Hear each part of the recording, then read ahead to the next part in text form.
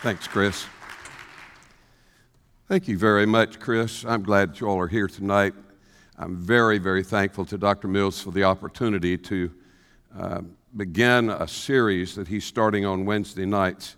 You know, this looks really familiar here.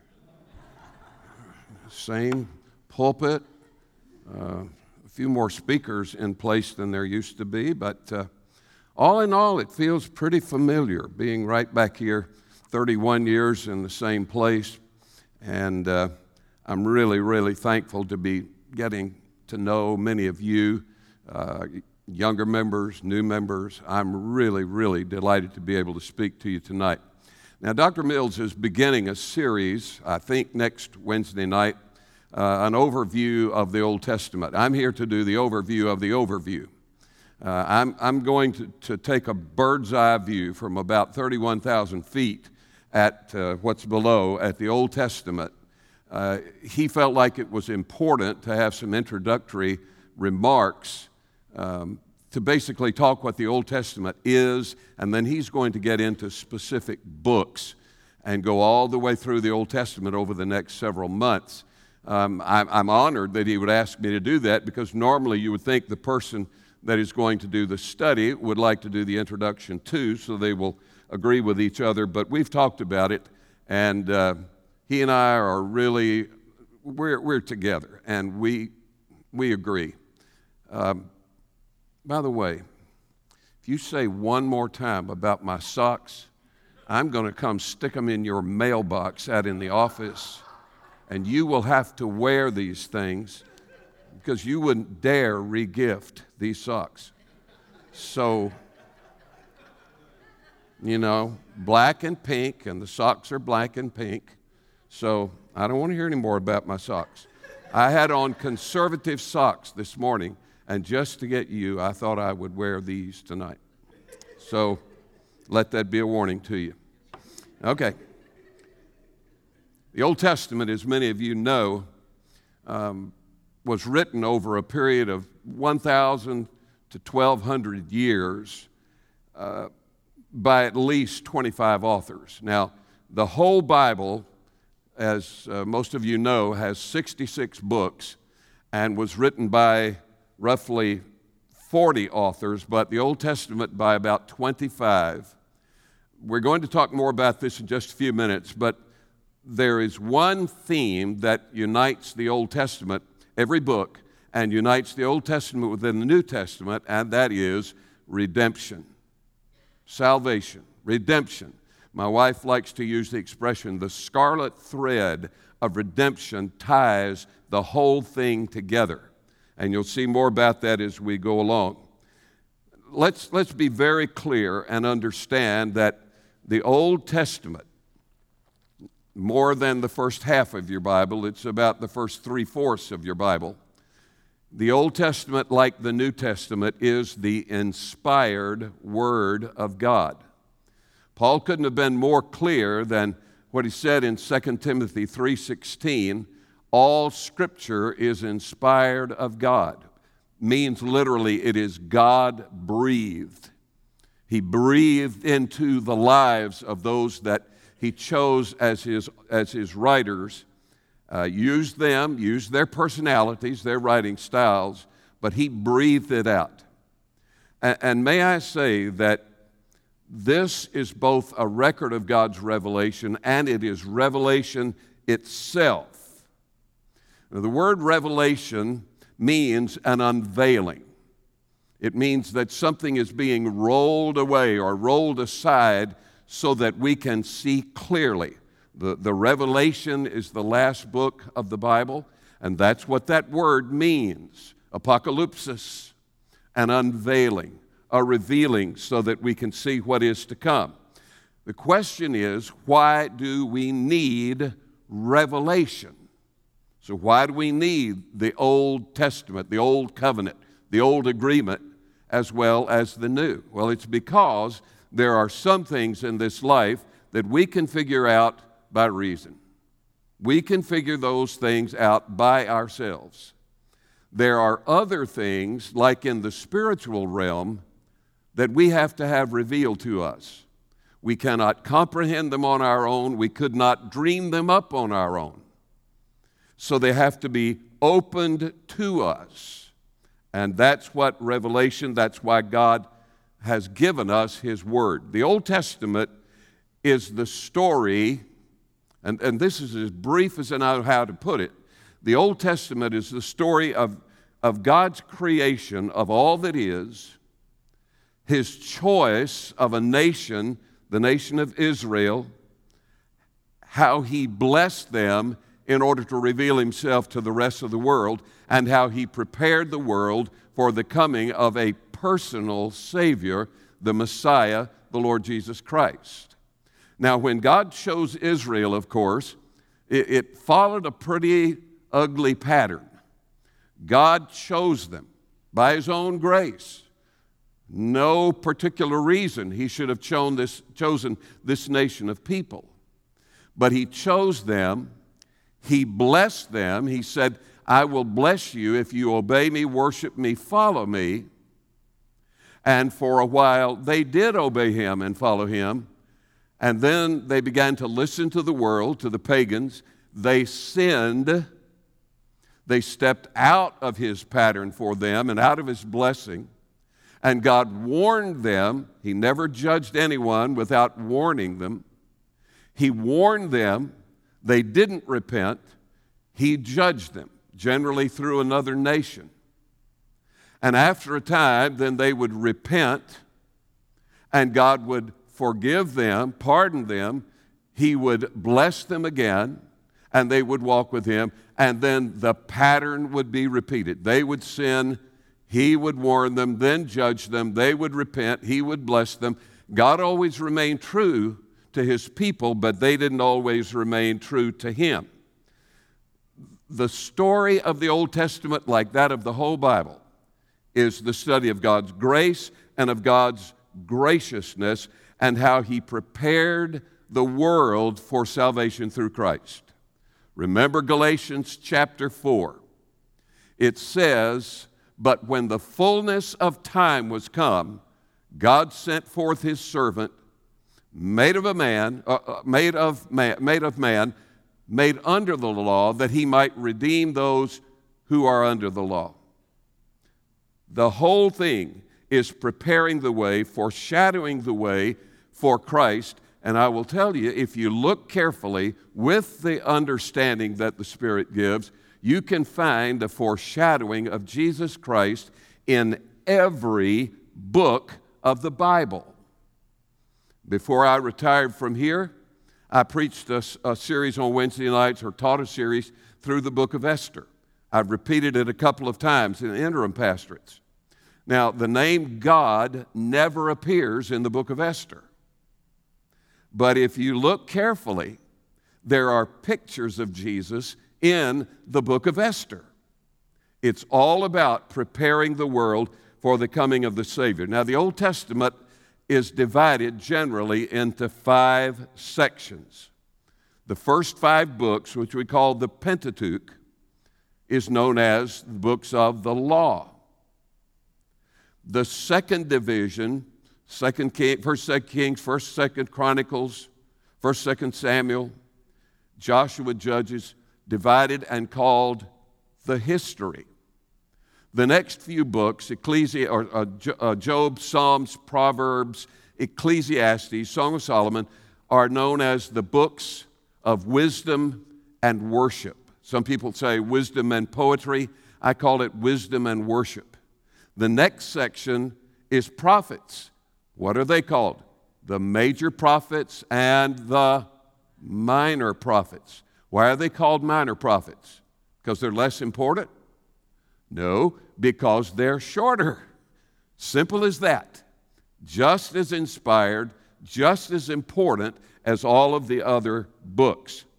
B.B. Warfield was a pastor, a Reformed pastor, great Bible scholar, great Bible translator, and he once said, the Old Testament is a room fully furnished but dimly lit. All the elements of the gospel are to be found in the Old Testament, but it took the coming of Christ to fully reveal the truths that had already been there. The New Testament contains the fulfillment of what was predicted in the Old Testament. Now, you will find as you read and study the Old Testament that a lot of it is based on the principle of progressive revelation. And understand me carefully, that doesn't mean that God was evolving. It means that people were growing in their ability to understand what He had already revealed. And so He gave them more and more and more. It's like peeling the seal off of a pre-cooked dinner. You open it, and you open it a little more, and you open it. It's progressive revelation. He taught us more, or gave us more as we were able to understand it. When I think of the Old Testament, you may have a different idea, but when I come to the Old Testament, I think first of how Jesus our Lord is pictured and how He is prophesied in the Old Testament. For example, I don't know how anyone could read Isaiah chapter 53 and not realize that all the descriptions of someone that was beaten and had many stripes put on him and took the iniquities of us all, I don't know how anyone could read that and not see that is Jesus Christ it's talking about. Israel, the nation of Israel, still likes to think that they are the suffering servant of Isaiah 53. Not so. It is Jesus Christ ultimately that is fulfilled by Isaiah chapter 53. My best friend is an expert in Jewish evangelism. And Isaiah 53 is where he always starts when he's trying to share the gospel with a Jewish person. And he said, I'm able to explain to them how it was Jesus that bore our sins and our sorrows, that was beaten with many stripes. So I like to look for the pictures of Jesus. Maybe you look for other things. Maybe you like the stories or the law, but I look for pictures. And the Old Testament showed why people then needed a Savior and why we today still need a Savior. And how God, when the time was perfect, gave us that Savior. Again, when the time was full. I want you to think about this. The Old Testament was the only scripture that Jesus had. But He preached the Old Testament and the pictures of salvation that were there and the need for faith. And the Old Testament was the only scripture the Apostle Paul had.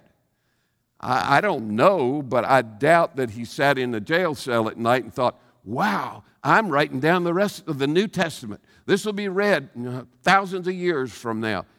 I don't know that, but I don't think he did.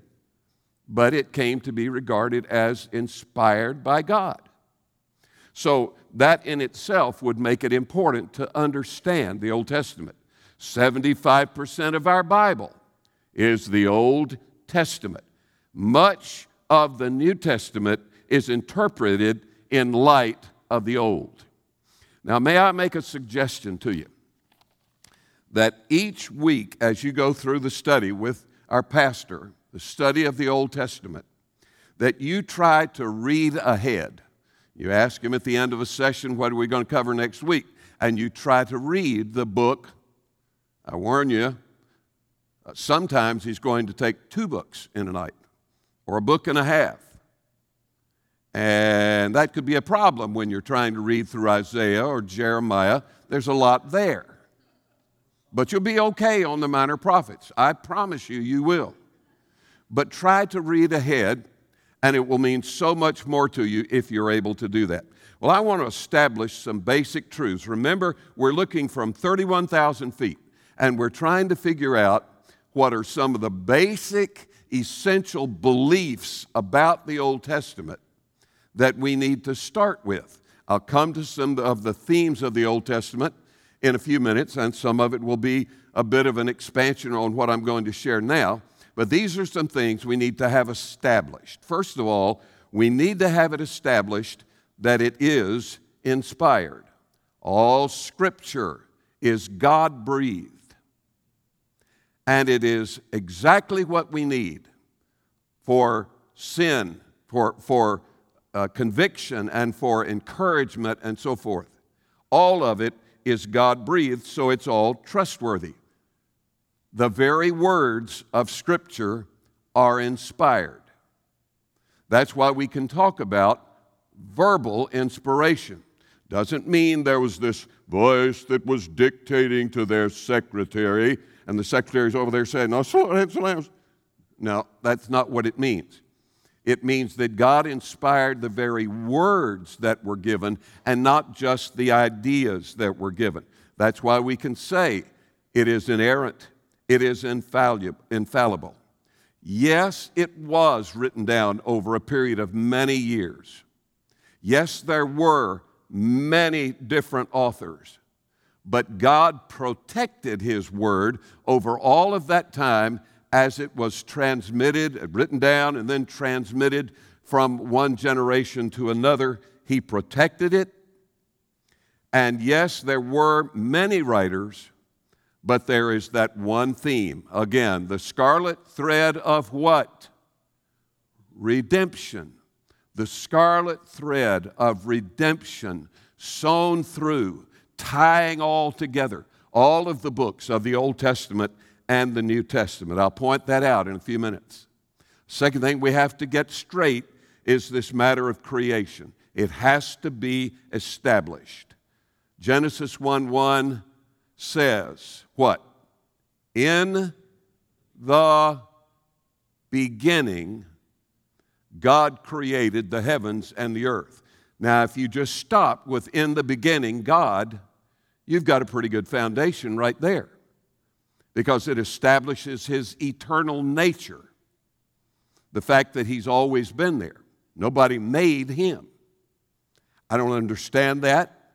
It's one of the things we'll understand in heaven, but He's always been there, and He always will be there. The Old Testament does not explain anywhere how God went about that, but it assumes that it is a fact. The fact that in the beginning God created the heavens and the earth establishes His eternal nature. It also establishes His authority and His ownership of everything. I want to say this clearly. If God's creation and therefore His authority and His sovereignty are not established, then the rest of the Bible is meaningless, and the rest of our lives are meaningless. If He was not there and He is not the Creator, it takes all of the meaning and the possibility for meaning out of our lives. Third thing have to establish, God chose a people. I don't know why. I know it wasn't because the Israelites deserved it any more than we deserve salvation, but God chose the Israelites. This is how Moses put it in Deuteronomy chapter 7. For you are a people holy to the Lord your God. The Lord your God has chosen you out of all the peoples on the face of the earth to be His people, His treasured possession. Do you know what the name Israel means? It means a prince with God. God chose this pitiful people to bless them and thus to reveal Himself. He wanted to reveal Himself to the pagan world as an all-powerful, all-sovereign God, the only true God. And He proved that by the miracles that He worked for them. So it's important we understand God chose a people and worked through them to reveal Himself. Then there is the principle of the law. God gave the law, the 10 Commandments. Why did He give the law to Moses and to the other succeeding generations? Well, God gave the law, first of all, to reveal His character, and second, to reveal the kind of character He expects or is calling for from us. And third, He gave the law to help us understand what sinners we are. The Bible says if you break one, you've broken all of the law. And God gave the law so that we would understand what sinners we were. But also remember that both Paul and Jesus said that the Ten Commandments, the law of God, was one of the ways we show love. Paul said it's the summation of all the law. James called it love, the royal law. And Jesus said the greatest law of all is to love God and to love your neighbor as you love yourself. The way we prove our love is by keeping God's commands. If you love someone, you don't try to steal their wife or their husband. You don't steal their property. You don't kill them. So the law was given to help show us how to love. And then, we'll say more about this in a minute, but there is salvation in the Old Testament. Contrary to what you may have been told, there are not two ways to salvation found in Scripture. The Old Testament doesn't teach salvation by keeping the commandments, by the law. Salvation has always been by faith. It was sometimes expressed by participating in the sacrificial system and in other ways, but there is only one way to salvation, and that is faith in Christ. Especially, if you'll go back and read the book of Galatians and the book of Romans, particularly the 4th chapters, you will find the proof of that the New Testament says very clearly that salvation has always been by trusting in God. There is also the faithfulness of God shown in the Old Testament. Critical that we understand that. It undergirds the relationship that we have with Him. If it were not true that God was faithful to His promises, salvation would be meaningless. We couldn't know. And then the Trinity is foreshadowed in the Old Testament. It's not specific. It's one of those that still needs a little more unrolled to understand it fully, but the principle of the Trinity is there in the Old Testament. I know that you know or have heard that it was probably a hint about that when God said, "Let us make man in our own image." Now, that's not all of what it means. It means more than that, but it is at least a hint at the existence of the Trinity. If you don't think that it is important to study the Old Testament, I want to remind you again, God told us to love it all. He told us to study it all, to preach it all, to teach it all, to obey it all. It was the Bible of Jesus, so the Old Testament is essential. Now, I want to hit for you rather quickly some biblical themes. I wish I had more time, but don't. And again, there is the theme of creation. Again, remember Genesis chapter 1, verse 1. It establishes God's nature. It establishes His authority over all things, His sovereignty over all things, His ownership of all things. If God did not create people and all that is in the world by His Word, if Genesis 1:1 is not true, then there's really no reason to believe the rest of the Bible. You don't pick, "I'll believe this," and choose, "I won't believe that." You don't do it. And if God did not create everything, then there's no other conclusion except that you and I are accidents.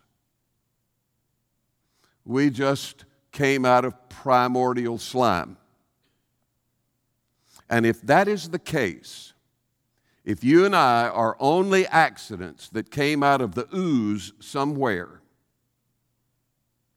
then that takes away the dignity of human beings, and it takes away the fact that we're created in the image of God. It does.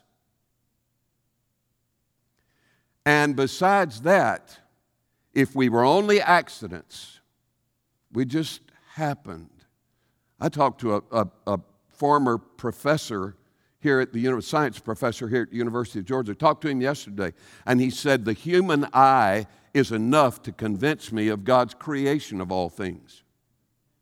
It's too much possibility, too little chance, rather, of that happening by chance.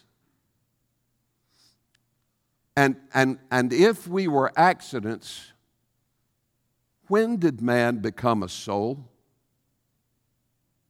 Nothing says that we got a soul.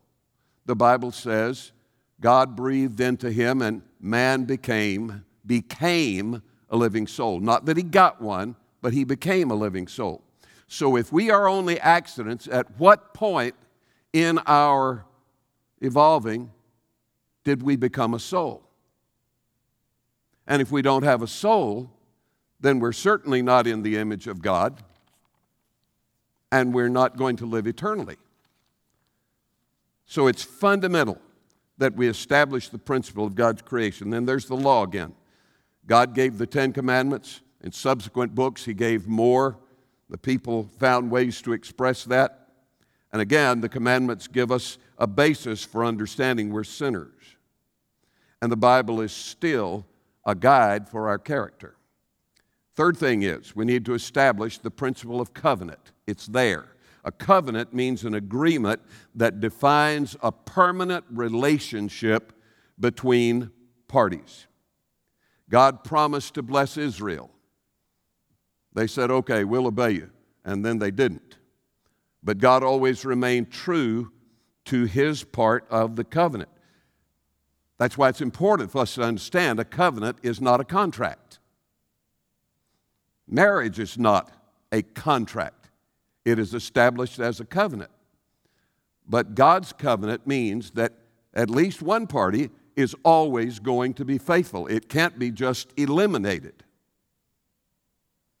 God will always be faithful to his part of the covenant. And there are 5 covenants in the Old Testament. The covenant that God made with Adam and with Noah and with Abraham, and then the covenant he made with both Moses and Israel as a nation, and the covenant he made with David. And God has always kept his part of the covenant. God made a new covenant with us, and that's shown in the New Testament when Jesus took a cup and he said, "This is the new covenant, the New Testament, the new agreement in my blood." The agreement was sealed by his blood. If you trust my Son, I will forgive your sins. I will give you eternal life. And God will not break that covenant. Then there are the principles of prophet, priest, and king. Those are the 3 offices in the Old Testament of service, of authority. Prophets spoke to people for God, and priests spoke to God for people. The king ruled over the nation as a means of communicating God's will to the people. And all 3 of those offices were fulfilled in the Messiah. The word Christ means Messiah. That means the anointed one, the chosen one. And this chosen one was to be prophet, priest, and king to his people. We don't have time to go into that, but I think you probably understand how that would be. That leads to the principle in the Old Testament of the sacrificial system. The book of Leviticus describes most of the sacrificial system. The book of Hebrews is the New Testament's book of Leviticus, because the book of Hebrews describes the sacrificial system and keeps saying, but we have a better covenant. We have a better sacrifice. We have a better heaven. We have a better future. Better, better, better, better. And how the sacrificial system was fulfilled in the death, the sacrifice of Christ on the cross. So be very sure you notice that as you go through. There's the tabernacle and the temple, the places of worship. Israel believed that God dwelled there. But they couldn't confine him. They couldn't box him in. But in the tabernacle and the temple, there were various worship artifacts, the Ark of the Covenant, and so forth. And all of them picture salvation in one way or another. And there are also parallels in the temple and the tabernacle in their structure to the life of Jesus, to the ministry, the saving ministry of Jesus. The names of God. Oh, I'd love to camp here. God is described as our peace, as our healer, as our provider, and on and on and on and on. Many names given to God, but the most special of all is God's own name for himself, and that is the name Yahweh or Yahweh or Yahweh. You have to kind of cough it to say it in Hebrew. Yahweh. Because Hebrew language doesn't have vowels, we don't know exactly how that was pronounced. But Yahweh. When Moses saw the burning bush and God gave him the commission to go back to Egypt and say, let my people go, Moses said, oh, what's your name? I don't even know what your name is. Who am I to say is sending me here?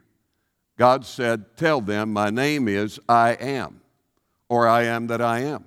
Now, what does that mean? Well, I am is from the Hebrew word to be. And so I am could legitimately be translated, I am who I am who I was, I am who I will be. I was who I was who I am, or I was who I will be who I am, I will be who I was, and I will be who I will be. Or it can be, I am whatever you need me to be when you find me. When I was at Furman, I had a bunch of liberal religion professors. I did a minor in religion, but they were liberals, and I honestly thought anything came out of their mouth had to be wrong. So when they started talking about God's personal name as being Yahweh, I thought, you are kidding me. You're just giving me some liberal gobbledygook. And then I came to find out, when you know Yahweh, you know him by his first name. We say, I know so-and-so by his first name. We're on a first name basis. When you know God through Jesus Christ, you know God on a first name basis. And it is Yahweh, his covenant name for himself. It's awesome to think about what's wrapped up in that name. Then there is the love of God. I know, once again, that people have told you there are two gods in the Bible. The God of the Old Testament is a God of wrath and anger and justice. He killed people. He liked killing. He told people to kill. The God of the New Testament is a God of love. And so that's why many people say, I can't have a bipolar God. I just can't believe in that. No, there are not two gods. Wrath and love are in many ways two sides of the same coin. And the love of God is preached over and over and over in the Old Testament. Read the book of Hosea. God told Hosea, his prophet, to go and marry a prostitute. And when she went off and left him, to forgive her and have her come back. And who does that sound like? The nation of Israel and God and his love and forgiveness. Us and our unfaithfulness and his forgiveness of us. The love of God is there. Jeremiah 31:3, I have loved you with an everlasting love. Then there's redemption. Once again, the scarlet thread.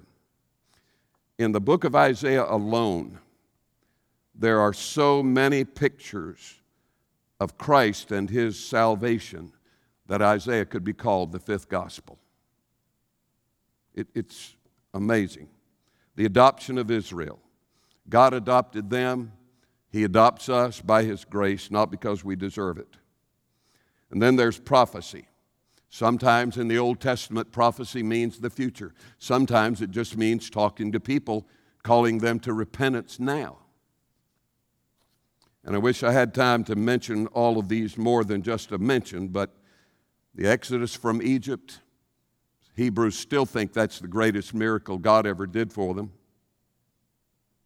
The flood, where righteous Noah was saved and the world was judged, a picture of what will happen to this world, though not by the same means.